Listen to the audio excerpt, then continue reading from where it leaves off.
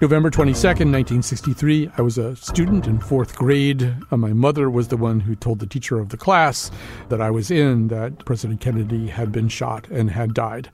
Everybody has their own story of that day, anybody who was alive. But the story of that day wound up becoming what we now call viral. And it was viral, too, in the sense that it infected many aspects of our culture. We're going to talk today not just about the assassination of John F. Kennedy, but the way that it changed so many things, ranging from journalism to movies and television, even to music. We're going to talk about a very unusual Bob Dylan song you may not know about. So stay with us as we revisit certain aspects of life after the Kennedy assassination.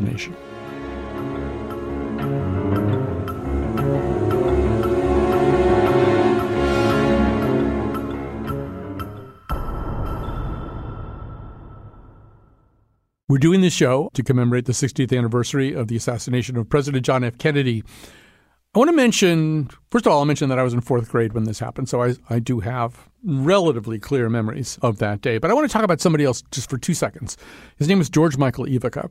He was a professor of English, but he became obsessed with the Kennedy assassination. He taught at the University of Hartford, but he became very well known in this kind of greater Kennedy assassination community. And he wrote a book called We Are All Mortal, the title being derived from, I think, Kennedy's commencement speech he gave in that same year, in 1963. Then he started to host this almost kind of Don DeLillo type weekly talk show called Assassination Journal, where he would tie together all kinds of different conspiracy theories. And I became very fascinated with him. I knew him as a person. I eventually wrote a newspaper profile of him. And I went to see him teach his class, his English class, which was about poetry. It had nothing to do with the Kennedy assassination, except that he said this thing that stayed with me, which is that every civilization has a myth, a paradisical myth, where there's perfection, there's Eden, and then something goes wrong. The egg is cracked, there's a flaw in the jewel, paradise isn't perfect anymore. And that the job of the arts is to sing and dance and pray and speak and recite and heal the crack in the egg somehow, or at least attempt to do that. That stayed with me for a long time. I hope it sort of becomes clear, the relevance today. Let's hear a little bit of words collected on the street by two of our interns, Joey Morgan and Letitia Peters, who went out and asked people about their recollections. All right, so what do you remember about the JFK assassination? The memory that I do have is just watching the motorcade coming down and then seeing pandemonium after that. I was young, I was young, so me watching the videos over, that's what really sticks out of my mind is that part. I think everybody my age remembers they were sitting in class at 2 or 3 in the afternoon. I was not born yet. Oh, okay. Me either, so I don't have any memories either. I mean, history class, but that's about it. I was not even close to being born by that time, so no. I have seen documentaries of it. I was not a twinkle in my parents' eye at the time of the JFK assassination. No, we didn't grow up this country. I knew that happened, but I don't remember exactly everything. It was a plot from the beginning because of who he was, and of course because of his family ties also. Okay. I remember I was in fourth grade when it happened, and I can remember hearing about it in our gymnasium, and everybody was crying. And they let school out early. I believe it was on a Friday that happened. It was sad, very sad day, very sad day. So now joining us is Steve Rose, assistant features editor at The Guardian. He has written a piece called It Splintered Our Sense of Reality, How JFK's Assassination Spawned 60 Years of Conspiracy Theories. Also a piece called Abraham Zapruder, the man behind history's most infamous home movie. Steve Rose, I will attempt to tie those two pieces together, and maybe we can talk a little bit about the fact that the Zapruder film is in a way a metonymy or has a metonymous relationship to everything that failed to work as a verification system at that time. In other words, we were coming out of World War II. There was a lot of new technology that seemingly would enable us to understand unfolding events, solve certain kinds of mysteries. We might have been feeling pretty optimistic about our ability to understand certainly something as massive as the assassination of a president in a very public space. And to the point of both of your pieces, the Zapruder film, even though it was what it was, it really failed to create common agreement about what had happened. And that was a symptom of a larger disease, right? A disease where we couldn't really settle this incredibly pressing question? Yes, I think in the same way that retrospectively people trace back the Kennedy assassination to a moment where some sort of reality broke for the American kind of like psyche, or the kind of like accepted notions of trust in government and sort of like certainty about the world sort of were shattered.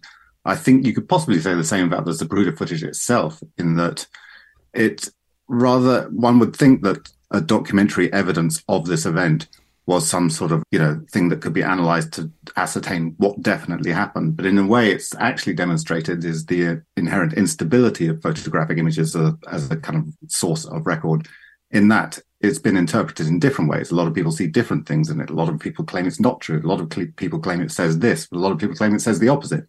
So we're seeing as a sort of like a shift from, photographic documentary evidence being some sort of like source of truth to actually being an actual source of conspiracy theory itself, and that the conspiracy theories are inherent in this document that can be read in different ways. And we've seen that time and again since, any kind of like event that happens, people don't trust or accept the kind of reality of photographic evidence. One looks at 9/11, for example, all manner of conspiracies came about, but they all used the same footage. Not everything can be true. So in a way, it's kind of the media itself came to be undermined.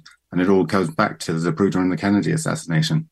We think here in the U.S. now about being in kind of an epistemic crisis where really obviously competing versions of reality are treated kind of almost on an equal basis, even though one of them may be extremely false. We're living in the time of alternative facts and fake news and all that kind of stuff. But in a way, this is the beginning of that downhill toboggan ride. There's the Warren Commission, which is a massive undertaking by the federal government to try to lay this whole matter to rest. It kind of does the opposite. And it's not a very long toboggan trip from there to the Vietnam War, where people had begun to decide that you couldn't trust the information coming out about that too. Maybe you could say a little bit more about how you see that progression. Well, I think, first of all, the facts of the Kennedy assassination itself, people were like, they didn't feel like it was a satisfactory answer that the Warren Commission came up with. They were like, how could this have happened? How could it just be one person, that could actually tilt America on its axis, with just like an old gun, and they thought there must be more to it. And possibly there is. No one really knows. And I'm not going to make any judgment on it. But as the 60s kind of unwound and, various other events, Watergate, the assassination of Bobby Kennedy, the assassination of Martin Luther King, and all these, the Vietnam War and U.S. intervention in various countries. And a lot of these things were actually conspiracies. So the conspiracy theorizing about, what the government was really doing in general started to escalate. And I think it became a kind of countercultural position that, the sane position was that your government is lying to you. You can't trust your government. And I think there was a statistic that at the time of Kennedy's assassination, I think there was U.S. public trust in the federal government was 75%. By the mid-1970s, after all this happened, it was below 40%, and it's never really recovered. It's steadily gone down since then, in fact. By the 70s, some of that distrust had made its way into culture. People creating fictional narratives are beginning to tap into that kind of dark energy of paranoia. So, you have movies like The Conversation, The Parallax View, 3 Days of the Condor. You have writers starting to tackle it in novel form. Writers like Thomas Pynchon become real apostles of that same kind of paranoia, ultimately maybe culminating to a certain degree in the work of Don DeLillo. We'll come to him in just a second. But there's something going on there, right? Now, I didn't mention executive action. That's another one. But there's a sense that, well, if we can't get the story right in the world of history and journalism, maybe we can get it right at least by telling fictional versions of it. But I'm wondering what kind of energy you see going into that enterprise. Yes, absolutely. In both cinema and in the sort of general sort of public refusal to accept official versions of events, things really came to ahead in the 70s, kind of probably a good decade after the Kennedy assassination, when people were really starting to process these things into cinema and into literature. Because, one of the executive action you mentioned, which is kind of like a possibly counterfactual, but possibly, sort of like this is what happened. But it was kind of like how we plotted the Kennedy assassination film, for those who haven't seen it. And it does it with sort of like quite authoritative, kind of serious intent. They'll deny a conspiracy down to the last man, lay the whole thing off on Some crazy damn fool who did it all on his own. Who's the crazy damn fool? He'll be provided. Charlie McCadden just called from El Paso. Governor Connolly has just left the president. And they made a private agreement that he will make a political pilgrimage to Texas to woo votes, probably in the fall. One of the authors on that was Mark Lane, who wrote one of the first books about the Kennedy assassination in, I think it was about 1966, basically criticizing the Warren Commission and saying, you're not being told the truth. And that was a bestseller. It was on the bestseller list for like 2 years. So there was already a sense that not only was the JFK assassination kind of like spawning these conspiracy theories, it was also spawning a conspiracy theory industry. And that sort of played out in literature, but it also played out in the movies, especially as we got into the 70s, where there was, post-Watergate and post-Vietnam and post-RFK, and all these things gradually fed into this kind of feeling of general, there's something wrong in America, you're right to be paranoid. And the JFK plot was, kind of like an inspiration for many of these films and fed into them. And, the general kind of mode of a lot of 70s thriller, which made some great cinema, but the general mode was kind of paranoia and fear of surveillance and fear that you're being watched. And as I said before, the inherent instability of media. If you look at The Conversation, it's very much about, that was 1973, but it's talking about a surveillance expert who is trying to sort of pass the meaning of audio kind of footage that he's obtained covertly, which details a political assassination or a plot or a conspiracy that he's trying to interpret. This was very much kind of like what the public was doing as well at this time, everyone became a sort of armchair expert in the Kennedy assassination. Everyone had consumed the literature. Everyone had their own theories. And it even transpired in, Woody Allen's Annie Hall in 1977. I'm getting tired of it. I need your attention. But it doesn't make any sense. He drove past the book depository, and the police said conclusively that it was an exit wound. So how is it possible for Oswald to have fired from 2 angles at once? It doesn't make sense. Halsey, you're using this conspiracy theory as an excuse to avoid sex with me. So by then it was popular imagination that everyone was in on the joke. It was just a comedy thing that everyone was sort of like in the same kind of a mindset. Yeah, it becomes a placeholder for the unresolved nagging question, the thing that, it's going to bother you. And yes, I mean, there's that great scene, as you say, in Annie Hall, 21 or so years later in the movie Armageddon, Bruce Willis and his gang of oil rig roughnecks are about to go into space and save all of humankind from an onrushing asteroid. And they're in a position to ask for things. Noonan's got 2 women friends that he'd like to see made American citizens, no questions asked. Chick wants a full week's Emperor's package at Caesar's Palace. Hey, you guys wouldn't be able to tell us who actually killed Kennedy, would you? It is this sort of original sin, question that is just going to nag at us for a really long time. But I think we do need to talk about DeLillo. DeLillo is just the master of paranoid fiction generally, and the kind of person who seems to see around corners a little bit. He eventually writes the novel Libra, which is written from the perspective somewhat of Oswald's mother. There are other people in it, but there's a retired CIA agent named Nicholas Branch who's trying to kind of just push all this stuff together. He's been given access to kind of everything. And I don't know, what do you make of Libra? It isn't a novel that gives us answers, but what does DeLillo want to give us? Well, I mean, in a classic DeLillo sense, he's leaving it to you to try and work out what he's giving you. And there are no easy answers. And that's part of the reason that people love him, because you can read his work in so many different ways. But one of the things that really struck home to me about Libra in particular was the Nicholas Branch character, who's basically given this vast repositories of material and basically tasked with making sense of it out of a lot of disparate kind of like pieces of information. And this is essentially DeLillo telling us this is kind of the conspiracist mode, which is just trying to sort of fashion meaning and sense out of a sort of chaotic, random sort of world, basically, because otherwise, all that's left is despair. And I think this is part of the appeal of conspiracy theory itself. That a lot of people, are attracted to this because having a story and having an explanation is more comforting than the alternative. I mean, it might make you feel powerful in yourself as well, but it also makes you, as the character in DeLillo's novel, feel like you can get on and exist in the world. And also, I think DeLillo is smart enough to know that this is also the instinct of the artist, is to tell stories, to fashion stories. And, the narrative itself is very appealing and very seductive. And it's kind of like, makes us feel like there is meaning in our lives and that we are human. So I think he's kind of self-reflective enough to almost draw a parallel between himself as an artist and a writer and conspiracy theorist and say, this is what we're all doing. I think that also perhaps explains why the conspiracy theory industry is kind of so successful, because people want to hear a story. People want to know that there's a meaning behind it.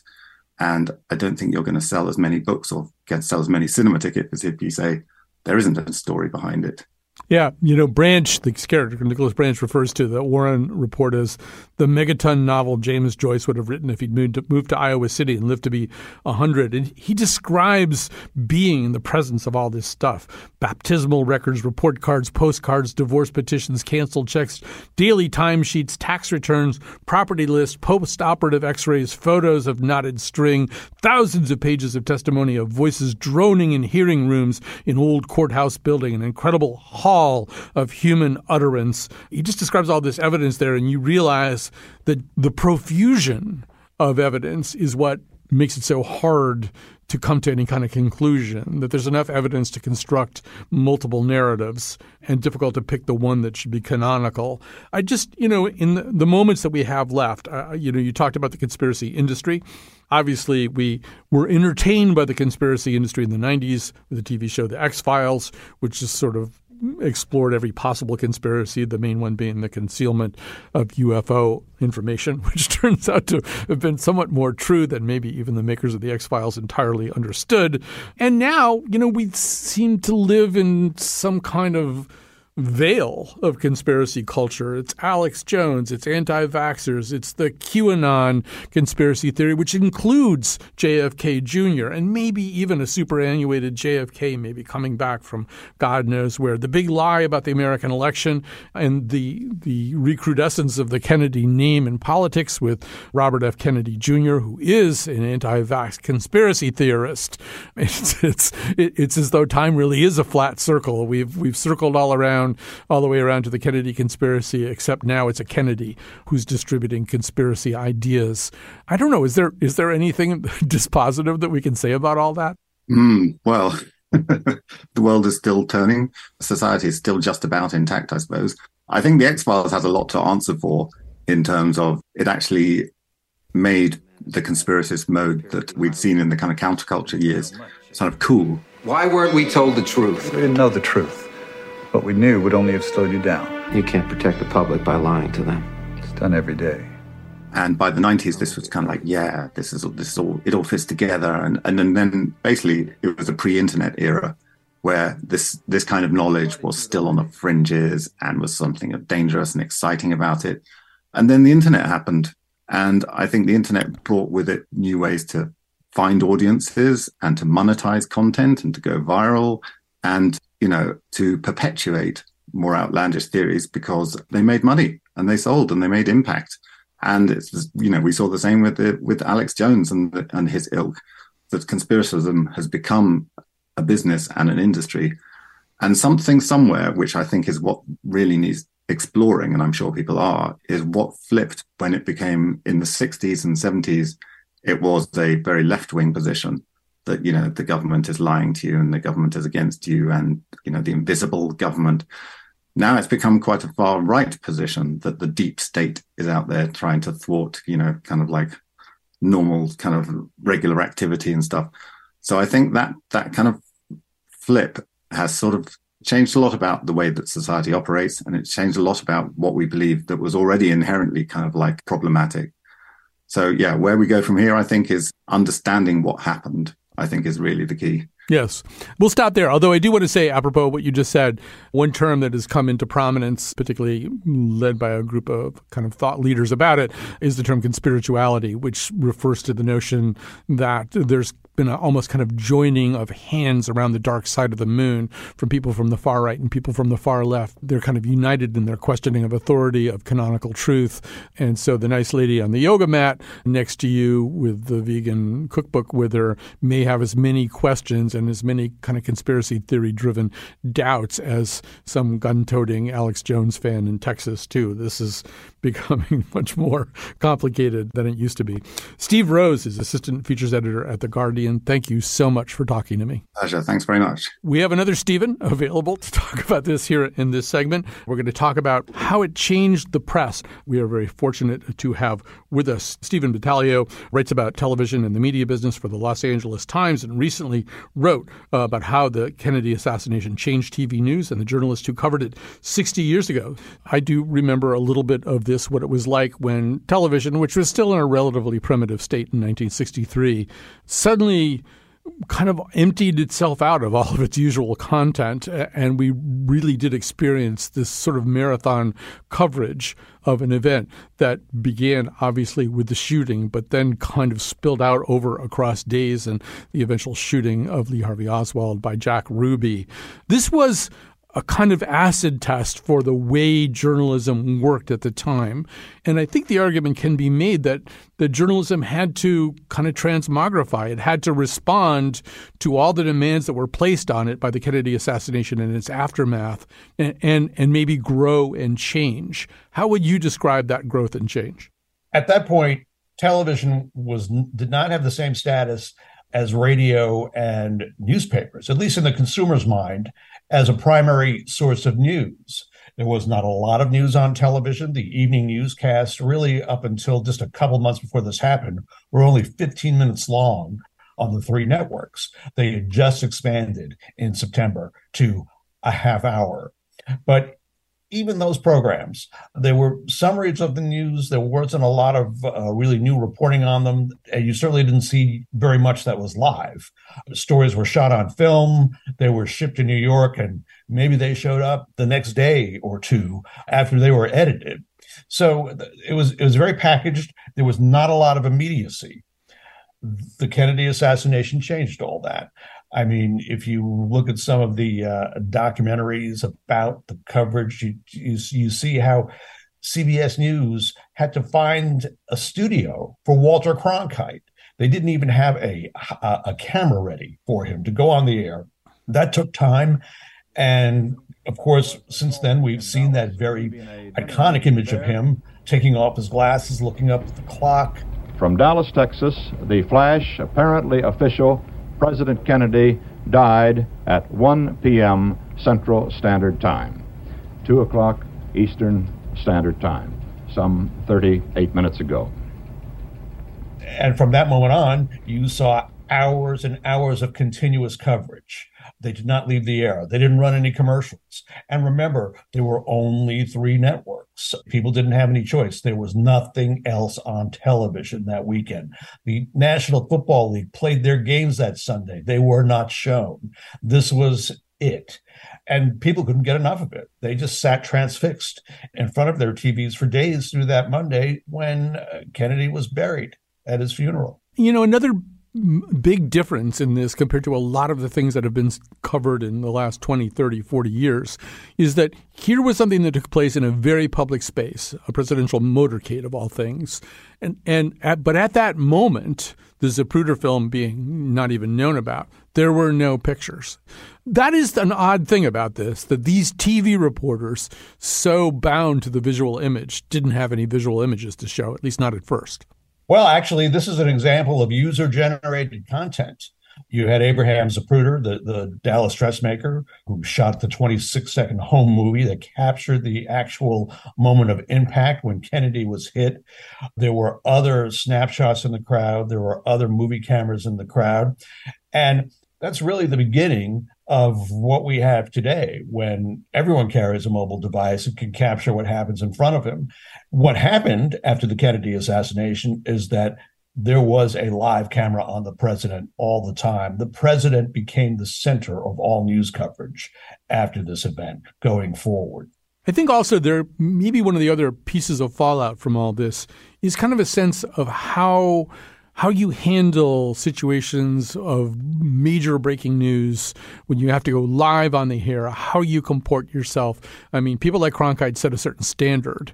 And I have this weird recollection of when Ronald Reagan was shot by John Hinckley. I think it was Frank Reynolds kind of broke on the air. He got really mad at one point. He was wounded. My God. He was, the president was hit. He is in stable condition. All this information, speak up. One shot, stable condition. All this that we've been telling you is incorrect.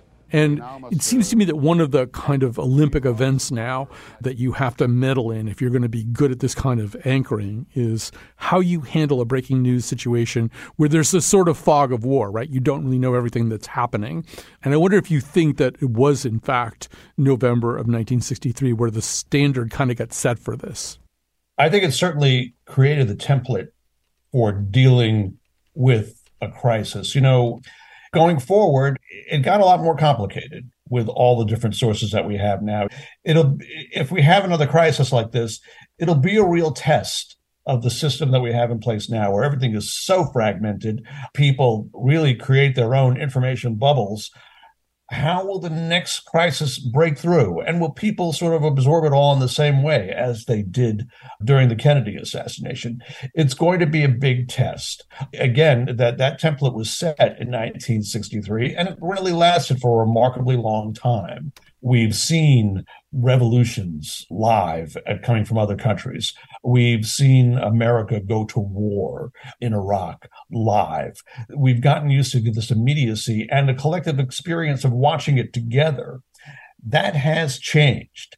And how that affects our psyche for the next one of these crises, it's a big question. Let's hope we have to wait a while before we find that out. Stephen Battaglio writes about television and the media business for the Los Angeles Times. All right, let's take a little break, and then we'll come back.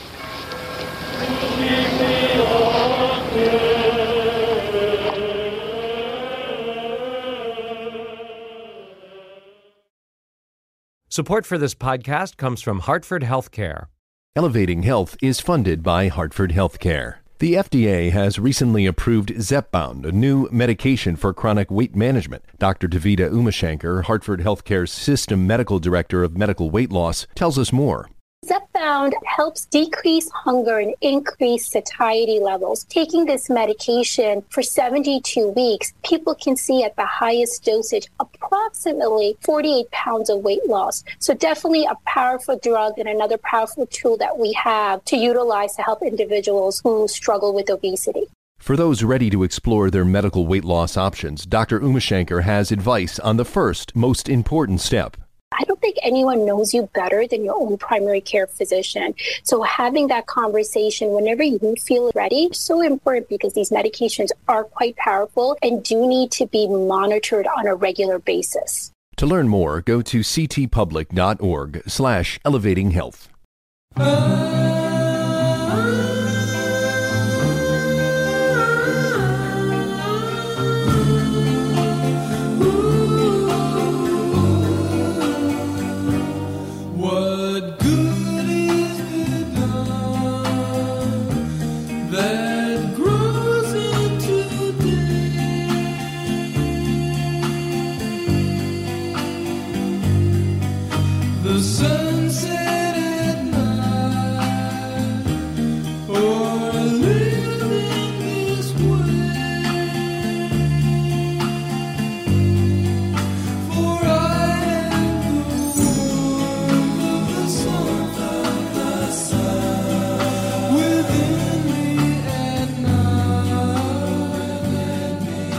Okay, that song is Warmth of the Sun by the Beach Boys, which is probably the most famous song tied to the Kennedy assassination.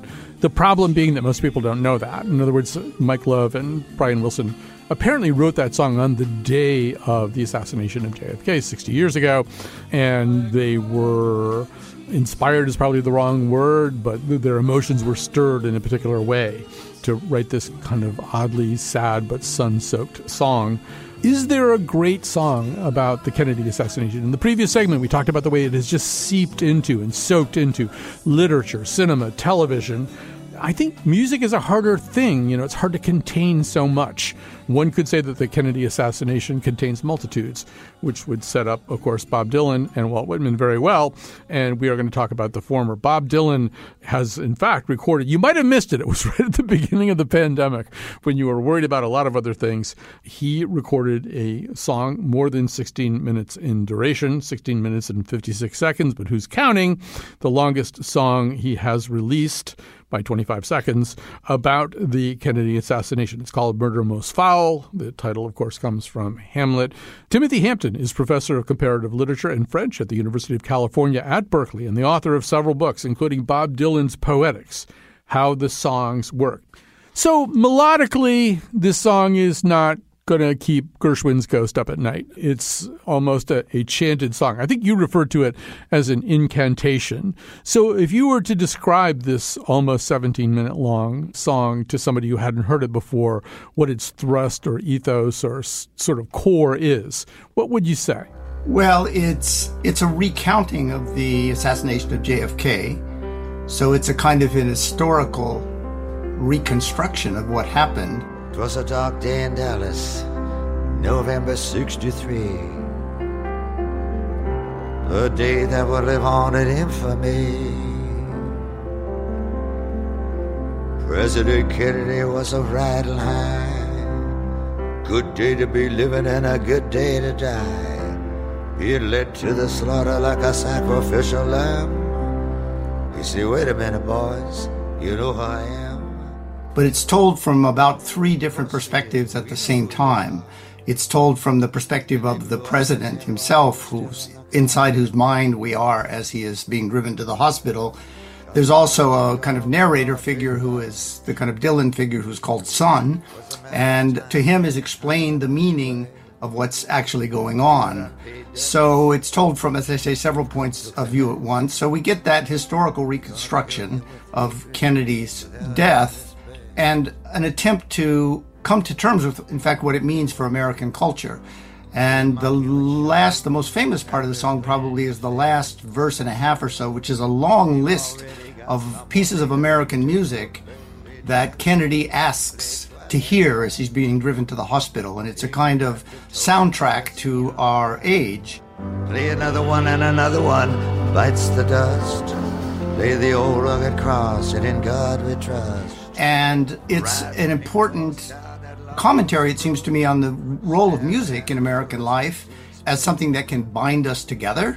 And so it's an attempt to come to terms with not only a catastrophic historical event and to evoke it sort of from the inside out, but also to talk about what it means. Yeah, and we should say that, I mean, it's almost as though, just to return to my first point, it's almost an acknowledgement maybe that one song won't really do it. So this is a 17-minute song, but it's also a song about songs. The person being asked to play those songs at the end, and we can talk about what kinds of songs they are, or those musicians. Sometimes he just mentions Oscar Peterson or somebody like that he wants to hear. He seems to be talking to Wolfman Jack, the famous DJ who operated for a long time kind of a pirate show, I believe, out of Mexico. And Wolfman Jack himself is an almost ghostly or mysterious figure, or kind of was at the time. He was somebody people knew about without necessarily being able to lay eyes on. And I wonder what you think the significance of that is. Well, I think that's exactly right. And to go back to your initial point that the title of the song comes from a moment in Shakespeare's Hamlet. So this is the moment where young Hamlet meets the ghost of his father on the battlements in Elsinore. And his father reveals to him that he has been murdered by Hamlet's uncle. Murder.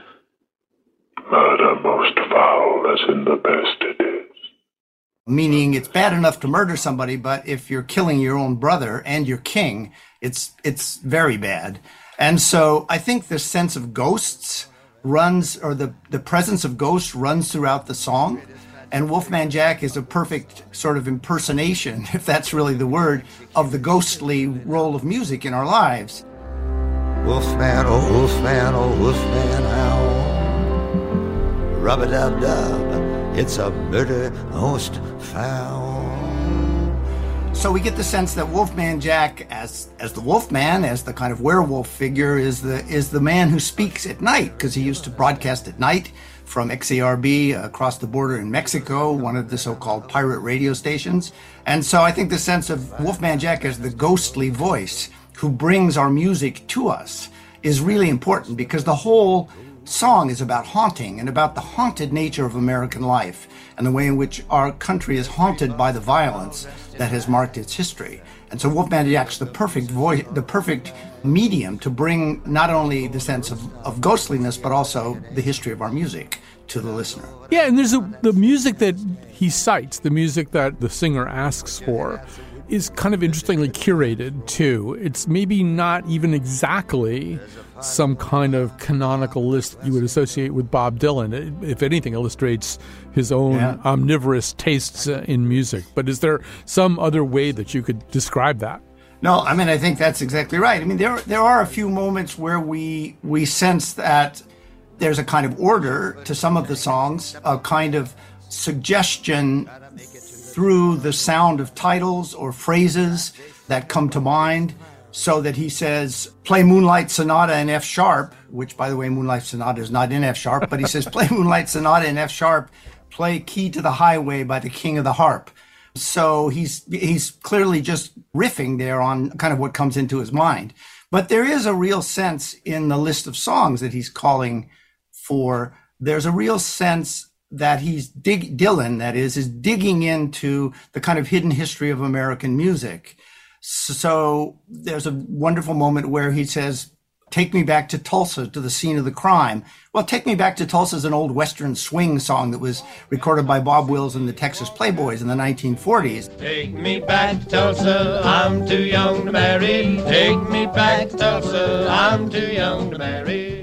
And you might say, okay, isn't that great? Take me back to Tulsa. But Dylan says, take me back to Tulsa, to the scene of the crime, at which point we can only assume that he's referring to the famous Tulsa Race Massacre in 1921, which, as we know, visited unbelievable violence on the African-American community in Tulsa. So he's saying that a song like Take Me Back to Tulsa, which may seem innocent, actually is deeply connected to the violence of American history. And I think if you work your way through those songs, you'll find that many of them contain in them references to violence, racism, murder most foul. And so Dylan's asking us, it seems to me, to think about the nature of our popular culture, about our historical backgrounds, about the role that music has played. I mean, on the one hand, popular music is one of the things that binds America together. It's our national conversation in some way. I mean, witness Taylor Swift, witness Willie Nelson, whoever you want to witness.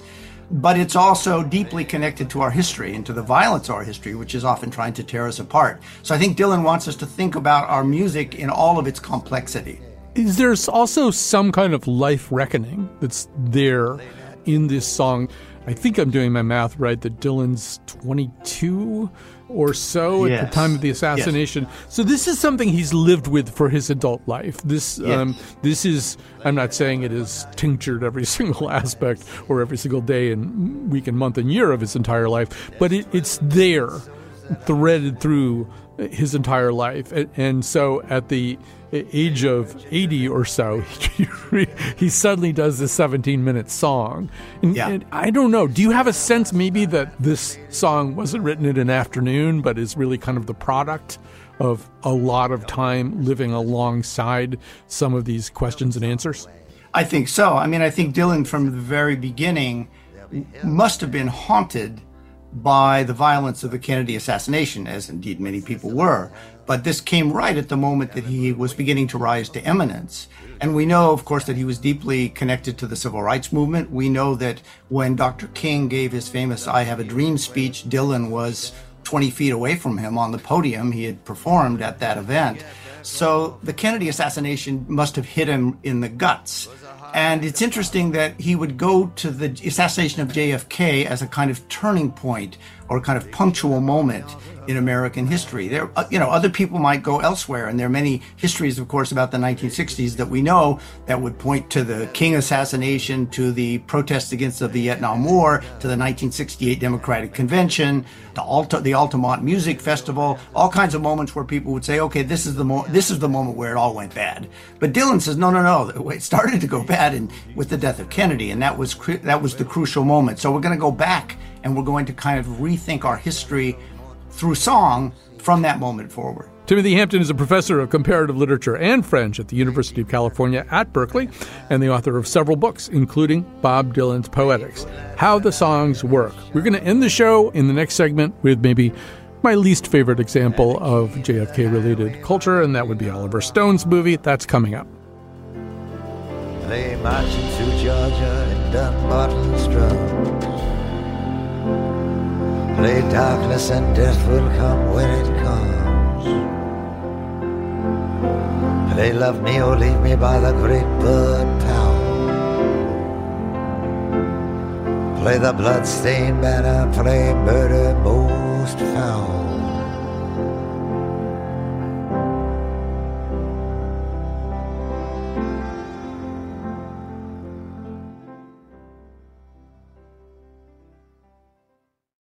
In the U.S., we tend to think of slavery as a Southern thing. Slavery in New England has been intentionally erased. The story we tell is this is family slavery, so it comes off as very benign and not dehumanizing. Coming March 18th, a special series, Unforgotten, Connecticut's Hidden History of Slavery. Visit ctpublic.org/unforgotten.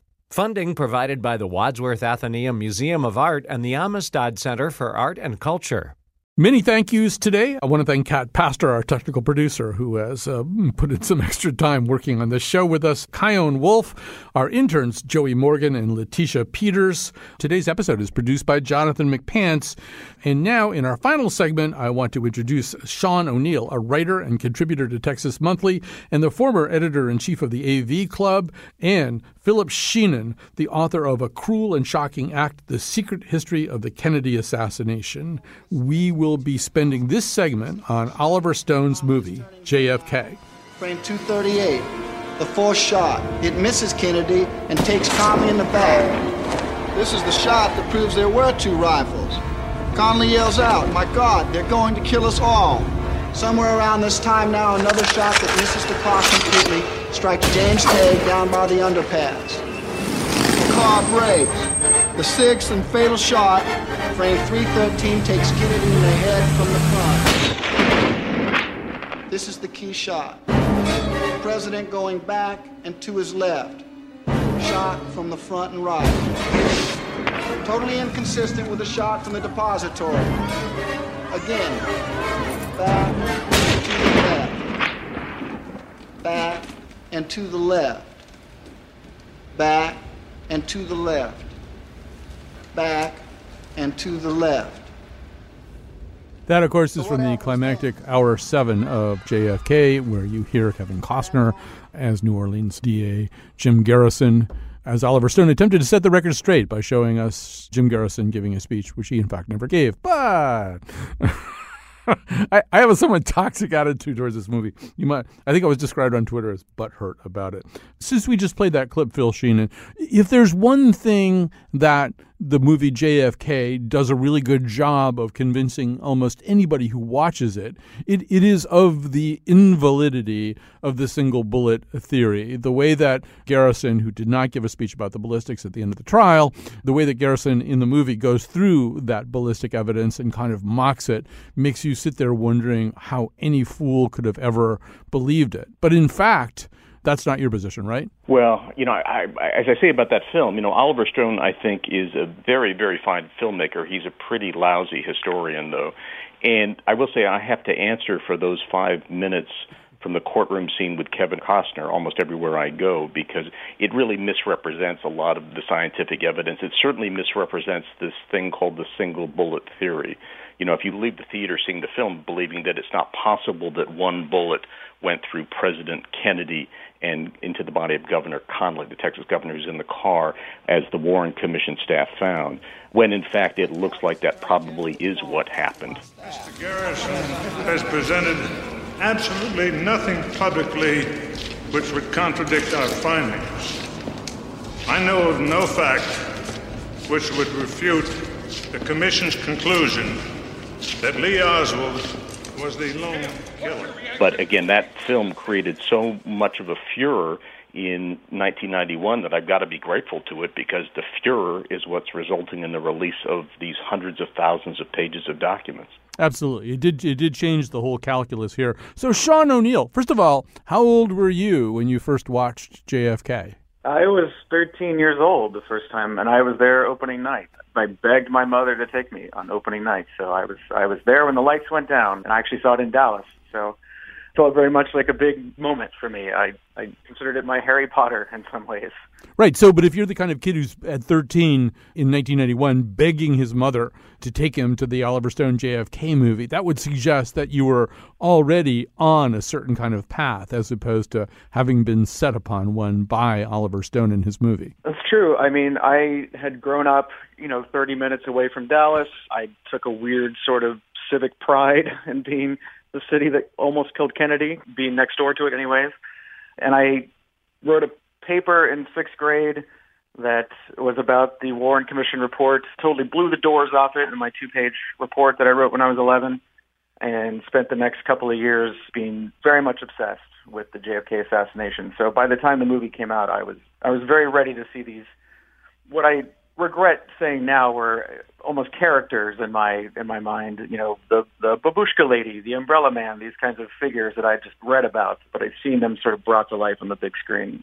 I think one of the things that this movie did, in addition to what Philip Sheenan said, was upended our conventional thoughts about authority. Not that they hadn't been upended in lots of other ways already by Vietnam and Watergate and the initial wave of distrust of the Warren Commission's findings. But I mean, this movie, kind of the way Dan Brown's, the movie version of the Da Vinci Code, a lot of people who saw that and said, really? You mean the stuff in the Bible might not be true? There might be like this whole counter narrative or non-canonical story about Jesus and Mary Magdalene and stuff like that. That for a lot of people, seeing this movie, Sean, was like sort of seeing this whole new set of information or a whole new set of eyes to put on information. You can't trust people you should be able to trust. Absolutely. Well, I mean, I believe it's a 14-page monologue that Donald Sutherland unspools as Mr. X there when he's talking to Kevin Costner on the bench, and in that sequence, I think, is buried a lot of the seeds of what became sort of the paranoid X-Files sort of hunt for the truth that kind of defined the 90s, and seeing that as a 13-year-old, especially when you're just getting this first taste of maybe institutions don't have all the answers, maybe grown-ups are not to be trusted, it really has a powerful impact on you. They'd have been on the radio. We'd have been watching the crowd, packages, rolled up newspapers, coat over and arm. Never would have let a man open an umbrella along the way. Never would have allowed that limousine to slow down to 10 miles an hour, much less take that unusual curve at Houston and Elm. You would have felt an Army presence in the streets that day. None of this happened. It was a violation of the most basic protection codes we have, and it is the best indication of a massive plot in Dallas. And, my mother was a Fort Worth newspaper reporter, and one of her good friends was Jim Mars, the man who wrote Crossfire, the book that formed a lot of the basis of Oliver Stone's screenplay for JFK. And I got my book signed by him, and the first thing he wrote on the author page was, always question authority, which is the coolest thing you could ever hear as a 13-year-old. Right. So Phil Sheenan, since he mentions the Donald Sutherland thing, so I rewatched JFK last night, much to my dissatisfaction. And the Donald Sutherland thing was so Jim Garrison, Kevin Costner, goes to Washington, D.C. and has this cherry blossom festooned surreptitious meeting with this unknown Colonel X who tells him all kinds of stuff really fast. I have no trouble believing it's 14 pages. This happened, that happened, this happened. I was in New Zealand. The newspapers already knew about it before it even happened. How could that be? If I were Jim Garrison, I would go, slow down, start over. I didn't get all that stuff. But Phil Sheenan, how much of that stuff has any real connection to the record as we understand it? Well, it certainly had a real connection to by this point, there was a library of conspiracy theory books out there. And essentially what Stone did is he took every one of those theories and somehow introduced them to the conspiracy that the film portrays. And I'll tell you, at the end of the film, you can't really tell what that conspiracy is. It seems to be some sort of government-wide conspiracy involving the CIA, involving the Pentagon, to kill Kennedy, to make sure that the Vietnam War continued. I will say that the other problem with that film was the presentation of it. It was presented by the major Hollywood studio as this is the truth. There were books that were issued by the studio along with it to say this is really what the truth is. And I can see where at this point in 1991, after Watergate, after Iran-Contra, after everything that had made the public so cynical about being told the truth by the government, they were ready to embrace every possible conspiracy theory about the Kennedy assassination, which is what this Hollywood movie studio offered them. So, Sean, we have now had a conspiracy theorist in the White House, and I think there are some of us who would say, well, you've got to draw a not unbroken line from one of these things to the other, and certainly maybe from Stone's movie to the notion that somebody with some pretty wacky ideas about the birthplace of Barack Obama could get elected president himself. What's your take on that? Well, I mean, I took a very anti-authoritarian stance as a teenager, and somehow I ended up on the side of actual authoritarians. And it's all because of that sort of seed of mistrust that was sort of planted by the popularization of JFK and this belief that the government is lying to you, the idea of a deep state existing. I mean, this is the kind of stuff that fuels people like Roger Stone, making sure people are confused enough that they don't know exactly who is the establishment, who to trust. And that sort of, chaos that they've created, someone like Donald Trump can come forward and say, well, I am the answer. I am the anti-establishment person. So yes, it is in some ways like a horseshoe shape. You have this far left paranoid conspiracy that almost intersects with the far right paranoid conspiracy, and they definitely benefit from it. You realize that you're damaging the credibility of the country, possibly destroying it? Let me ask you, is a government worth preserving when it lies to the people? You're trying to convince us. It's become a dangerous country, sir, when you cannot trust anyone anymore, when you cannot tell the truth. Come on, you're not going to give Say, let justice be done, though the heavens fall. Come on, Well, I want to say thank you to Philip Sheenan and Sean O'Neill, both of whom I trust explicitly and implicitly. Phil Sheenan, the author of A Cruel and Shocking Act, The Secret History of the Kennedy Assassination. Sean O'Neill recently wrote about the impact of Oliver Stone's movie on his consciousness. And I want to end by reading one of the better things that I think has been written about this. It's from Don DeLillo's Libra. He's talking about Nicholas Branch, a CIA guy who's trying to figure out this thing. He writes, if we are on the outside, we assume a conspiracy is the perfect working of a scheme. Silent, nameless men with unadorned hearts. A conspiracy is everything that ordinary life is not. It's the inside game, cold, sure, undistracted, forever closed off to us. We are the flawed ones, the innocents trying to make some rough sense of the daily jostle. Conspirators have a logic and a daring beyond our reach. All conspiracies are the same story of men who find coherence in some criminal act. But maybe not.